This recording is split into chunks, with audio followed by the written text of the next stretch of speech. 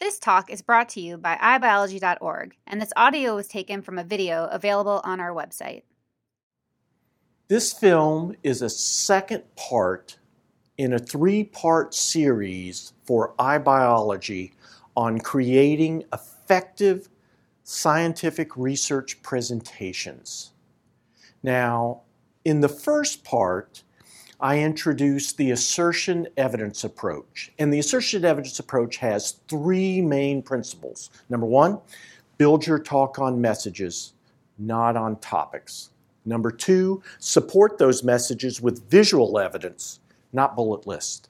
And then number three is, when explaining that visual evidence, fashion sentences on the spot.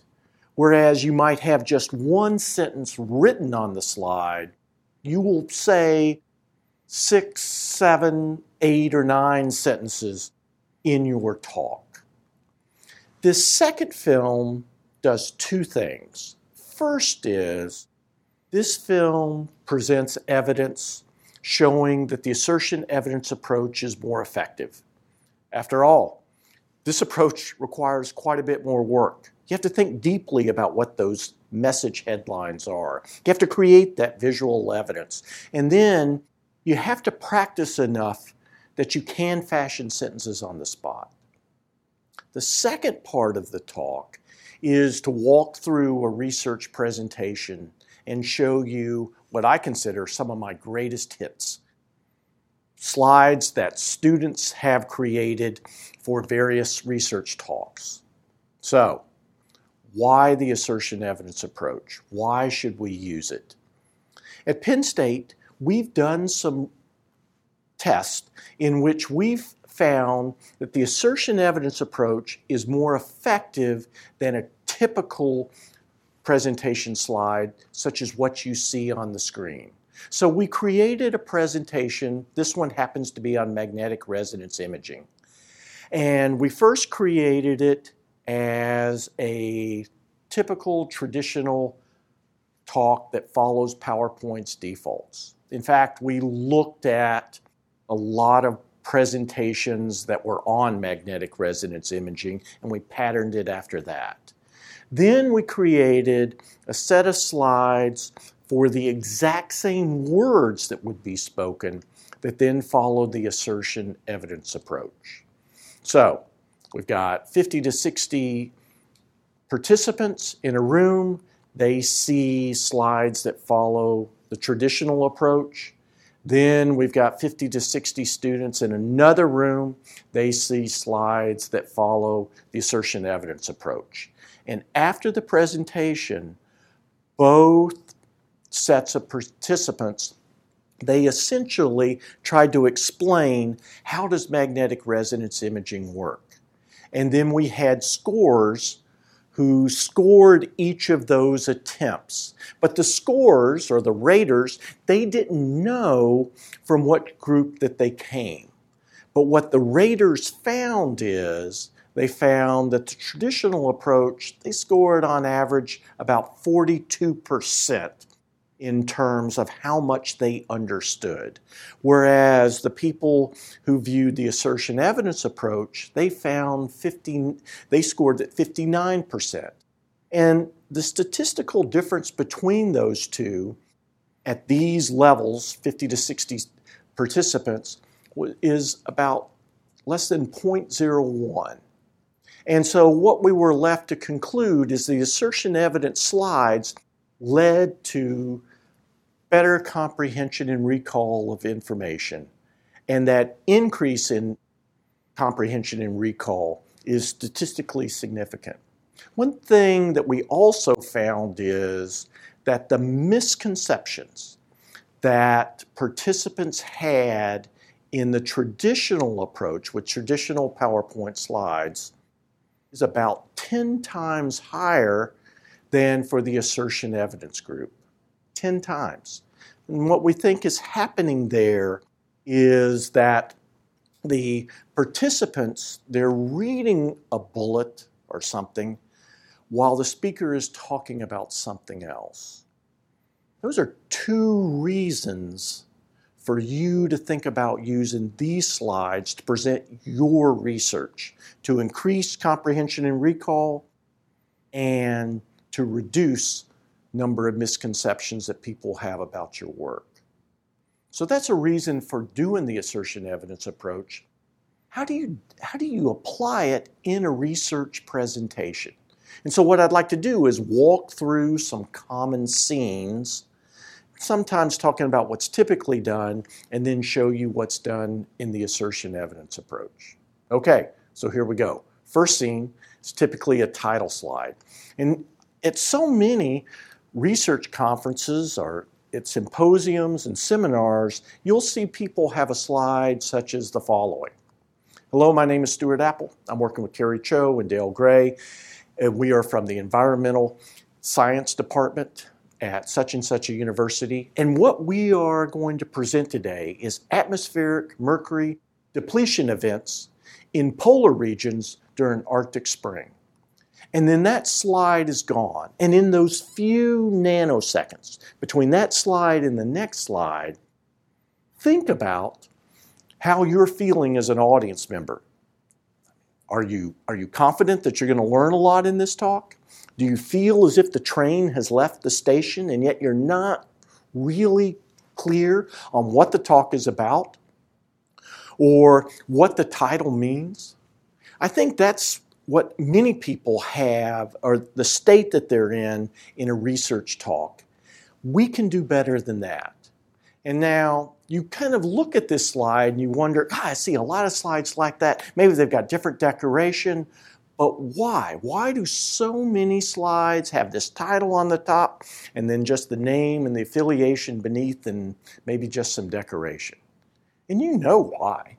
I mean, the reason is that people are just following PowerPoint's defaults. PowerPoint tells them to do that. And so they'll put their title and then they'll put their affiliation. And what we're saying is, you can do better than that. You can do better than that. So what can we do? So I'd like to look at, actually this research was done by a young researcher at the University of Oslo, chemistry student by the name of Katrina Asmo, and she was going to give her first research presentation. And she was a little nervous about that. Moreover, the presentation was going to occur in Portland, Oregon.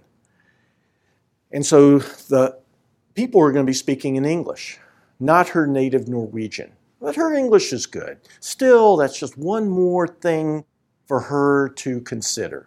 But before this talk, she went to her advisor and she asked her advisor, how many people will be in the audience? And her advisor said, well, there'll be about 50. She said, whoa. And then she said, how many of them know what an atmospheric mercury depletion event is? And her advisor said, let's say 5. You're one. I'm another one. Our collaborator, Greta, she's a third. And so that kind of gave her this idea that, whoa, for her to orient that audience, she's going to have to spend some time on that initial scene. And so here's what she came up with. Hello, my name is Katrina Asmo, and I'm working with Torunn Berg at the Norwegian Institute of Air Research, and I'm also working with Professor Greta Wibbetoe from the Department of Chemistry at the University of Oslo. And what we're trying to determine is where atmospheric mercury goes when it depletes or falls out of the atmosphere. Now, one thing you may not realize is that in this atmosphere, in this room right here, there's a certain amount of mercury. It's not much. It's about 1.5 nanograms per liter. And here in this room, it remains in the atmosphere. Even when we breathe it in, we breathe it out, it still stays in that gaseous state. But for some reason, and scientists aren't exactly sure, in the polar regions of the world, such as this beautiful Null-Aalesund region that you see here of Norway, there are these events where that level of mercury will drop to 0. And the question comes, where does that mercury go? So these events, they've got this fancy name, atmospheric mercury depletion events. But where does that mercury go? Now, while you may not have realized that mercury is in the atmosphere, I think everyone in the room knows that mercury is toxic. And at high enough levels, it can cause paralysis and even death for mammals. And so, for the polar bears in the region, for the Arctic foxes, for the stray Norwegians who wander through there, where is that mercury? What and how does it get to that particular spot? That is a research question. And so what we did is, you may not be able to see, but in this one corner here is a cabin, and we stayed in that cabin for 2 months. And what we did is we made simultaneous measurements of the amount of mercury that's in the atmosphere with the amount of mercury that's in the surface snow to test our hypothesis that is in fact where that mercury goes. Wow. I remember seeing the beginning of this talk at the University of Oslo in 2004. And I thought to myself, I'm not an environmental scientist, but I am lucky. I am lucky to be here because I'm going to learn something in this talk. I have already learned something in this talk. And that's something that I would suggest to you. In that first scene, give the audience something. At the beginning of a scientific presentation, there's certain things that you want to accomplish before you get to the middle. One thing is you want to show the importance of the research. You want to present background that the audience needs. You also want to present background about yourself to build credibility. And you want to give your research question. Katrina did all of those on that title slide. Wow, that's effective. So, we've talked about one scene here. Another scene that often occurs also happens at the beginning before you get to the middle, and it's something people call an outline slide. I like to call kind of a mapping slide. Sadly, many people's slide looks as the following. You've got this detailed list of every single thing they're going to do, things they've already done actually in the talk by the time they give it, and then things that you already know are going to come. And then they'll dutifully read through that list. They'll get to almost all the way through, and then they'll realize they misspell a word like acknowledgments, and they'll apologize for it. And then they will finish, and then they will move on. And when they move on, then the audience is to themselves thinking, whoa, he gave me all these things, or she gave me all these things, and I've forgotten them already. You can do better than that. One thing is, remember, people feel comfortable with lists of 2s, 3s, and 4s. So a list here of 11 is not very good. Another thing is you don't need to give them some things. Introduction, they know the talk has an introduction. Background, you've already given the background before you do this mapping. Conclusions, acknowledgments, questions, they know that's happening. It's the stuff in the middle. And you don't have to give the sub-levels. That's not what's so important. It's the main things that you need to give. So let's look at what Katrina Asmo did. I thought she did an excellent job. So in her talk, she divided it into 3 parts. One is this theory for mercury cycling.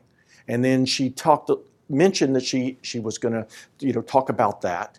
And then she had another part where she had that measurements from that station, actually on those 2 types of mercury measurements, in the atmosphere and then in the surface snow. And then her third part of the talk was environmental implications. And she showed this particular picture. And the polar bear is not there in a gratuitous fashion. Actually, a lot of the data on the effects of these mercury depletion events occurs through studying polar bear carcasses. And so that is what she went over. But whoa, what a great mapping scene. And I have seen people sometimes take those images and put those as icons in the corners of all the slides that were from that particular section. That's just another thing here that you could do that doesn't clutter a slide or take up too much space or too much time for the audience's attention. Yeah, but that's the kind of mapping that you want to do. Let's think about literature review. So literature review, oh my gosh, this is often one of the most boring parts. People walk through all the major work that's been done. You'll get a bullet list slide, and they'll talk about everything that they've done. I'd like you to rethink that. What are you doing in the literature review? You're trying to show that there's a gap in the work, and that your research question, your research hypothesis, your research fills that gap. And so you're trying to show that gap exists. So here's one that Jacob Snyder did on his. And so what he did is he wanted to make it clear that there are a number of people, not a lot of people, but a number of people who have tried to use additive manufacturing to create these heat transfer devices for these gas turbine engines. And so he showed a couple of images right at the beginning, one from the work of Kirsch and Tolley, another one from the work of Collins. Then it talked a little bit about what they had done. Then he brought in the work of Förster and the work of somebody else. Then he brought in the work of Siemens and talked about what they had done. But then he made it clear that there was a gap between what they've done and what still could be done. Wow, that's something that people can follow. Really, really nice. And it's thinking about what details are essential and then what details are secondary. So we've looked at a literature review. Let's talk a little bit about methods. So with methods, I'll show you one that's more from an experimental talk. And so here, rather than having, again, bullet list with all these details, what Nick Cardwell did in this one is he started with an image of his experiment. So he's got this recirculating wind tunnel. And then he shows this one particular part of that wind tunnel where they split the flow. And so the flow there splits. You see some of it goes in the blue part and some of it goes in that white part. And then in that center part, or that white part, what happens is they heat some of that flow. So you've got two flows, the secondary flow in the blue part, and then the primary flow, but the primary flow is heated.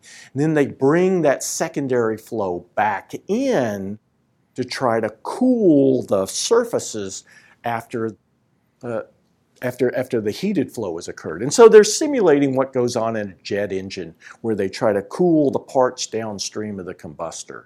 But really nice. Now Nick Cardwell, he knows a lot of the numbers on flow rates and temperatures, and so he was just able to say those.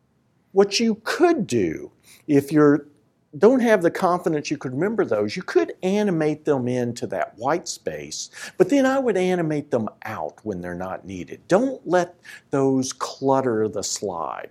But remember, the audience will have your paper. They can go back and refer to what things are. You definitely want to have those details and you want to know them and be able to respond to questions, but you don't need to put everything on the slide as so many people do. Let's look at a second method slide, and on this one, the speaker didn't have images such as the last one had. So let's see how he handled it. So this particular work was done by Jimmy Weber. And in a sense, what he's trying to do in this part of the methods section is just talk about how he is going to characterize this pollution of 53 streams in the Northeast. And so he introduces these 6 criteria that he will use to characterize that pollution. And then the second thing that he does is he says, as a reference, he's going to compare the pollution of those streams versus the pollution or those same criteria of 12 reference streams. And then he gives a teaser on a couple of results from his work. And I thought that was interesting that he did so. And what he did is he showed that the sulfate levels were beyond that reference point on average for the 53 streams. Not to a place where it's dangerous for the plants or wildlife, but certainly beyond the reference. And then he also showed that the chloride levels, those were in fact at the impaired level. I love this scene. I love how he tells this part of his methods as a story. And I love the imagination. Somebody else would have just had a bulleted list and we would have slept through it. But here, he has essentially told us a story that we can remember. And that is so important. It's not just that people understand our work, we want them to remember our work. So here, this part of the talk is where you have to, you're making some of your best arguments. And I just want to show an example here that comes from some work that's being done in Norway by this Siri Larsen. And so what Siri is doing is she's looking at satellite images and kind of looking at them in interesting ways with different filters to extract some valuable information. And so these images happen to come from parts of Norway where there might be avalanches. And that's important because if you have an avalanche, or if a place is susceptible to one avalanche, then more could occur. And you want to keep people away from that particular area. But the problem is when you look at the satellite images, sometimes it's hard to distinguish an avalanche from a sparse forest. And so what she has done is she's applied these filters that kind of helps her make that distinguishing. And so one of the filters is this aspect direction, and she would talk about how she applied that and what she would find. Another one then is of the vertical direction, how she applied that and what they have found. But I like, again, how she tells that scene, tells it as a story. So that's an example of results that has images. Another kind of result would be a graph. And so here's a graph that Steve Weaver put together in one of his talks. And so in this particular graph, what he is doing is he's trying to examine the roughness in this heat transfer channel. And so one way to determine that is by this particular graph where you graph friction factor F on the y-axis versus Reynolds number on the x-axis. And so first thing that Weaver did is he has that straight line. And so that would be a perfectly smooth pipe. That would be the theoretical explanation. So from Blasius in 1894. And then here, then the dots, then those are his experiments showing that within experimental error, he matches the curve of Blasius. But then he's going to roughen up these surfaces. And so he roughened them up in different ways. And so different colors, red is not as rough as blue, which is not as rough as green. So what's the effect of roughening the surface? What effect does it have on the friction factor? And then he animates in what that effect is. And then he shows that it increases that friction factor in all those cases. A couple of things here that I liked. One is, I like that he told things as a story. Another thing I liked is that here he was given his most important result. And he didn't start with the assertion at the beginning because he knew there would be some people who would be skeptical about that result. And he knew there would be others that if he gave that assertion at the beginning, it would be too much for them. They would be overwhelmed. So he started with a question that they understood. And then when he was ready, then he brought in his assertion. And so in a way, I think of this kind of scene as evidence assertion. Evidence comes first, and then when the audience is ready, then you bring the assertion. And in real persuasive types of situation, that's a good thing to do. So let's move on to our last scene. And our last scene is the scene that you show at the end. And interestingly, the most common scene that I see people show as their last slide is something that looks like that. Oh my gosh. Let's think about this. Let's just think about this scene for just a second. What are we trying to do here? What we're trying to do here is we have presented our work to the world, and now we want the world's response.